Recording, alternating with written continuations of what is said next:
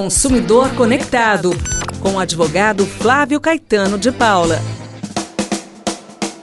Olá, estamos chegando com a coluna Consumidor Conectado na Rádio Paiquerê FM 98.9. Nosso WhatsApp é o 991759890. Vamos conversar sobre atraso de voos. Você chegou no seu horário, combinado adequadamente, mas a companhia aérea informa que o voo está atrasado. Qual o direito do consumidor, da consumidora, quando isso acontece? Primeiro, ele pode chegar diretamente até o guichê da loja, da companhia aérea, e pedir pela informação por escrito.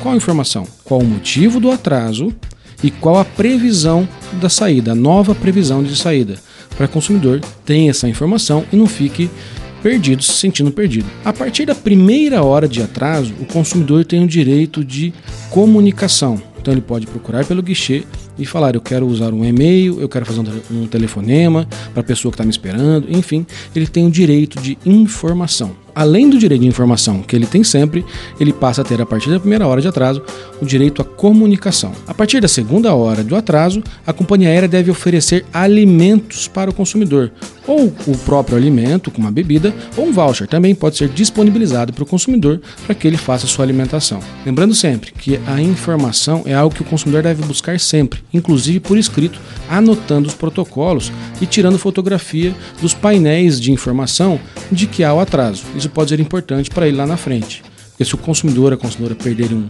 compromisso, por exemplo, ou se esse atraso demorar muito mais do que isso que a gente está conversando, ele pode depois brigar por danos morais, se for o caso, e até danos materiais, se ele perdeu algum dinheiro com isso. Bom, a partir da quarta hora de atraso, aí o consumidor tem o direito. Ele já teve a comunicação, já teve a alimentação, e agora o direito de assistência material dele, o que ele vai fazer? O consumidor vai escolher cancelamento do voo, ele vai escolher embarcar em outra companhia aérea ou em outro voo, isso tudo sem nenhum custo agregado a ele. Ele também pode escolher, pode ser ofertado pela companhia aérea, mas não obrigatório ao consumidor isso, de uma outra via de transporte, ônibus, táxi, van.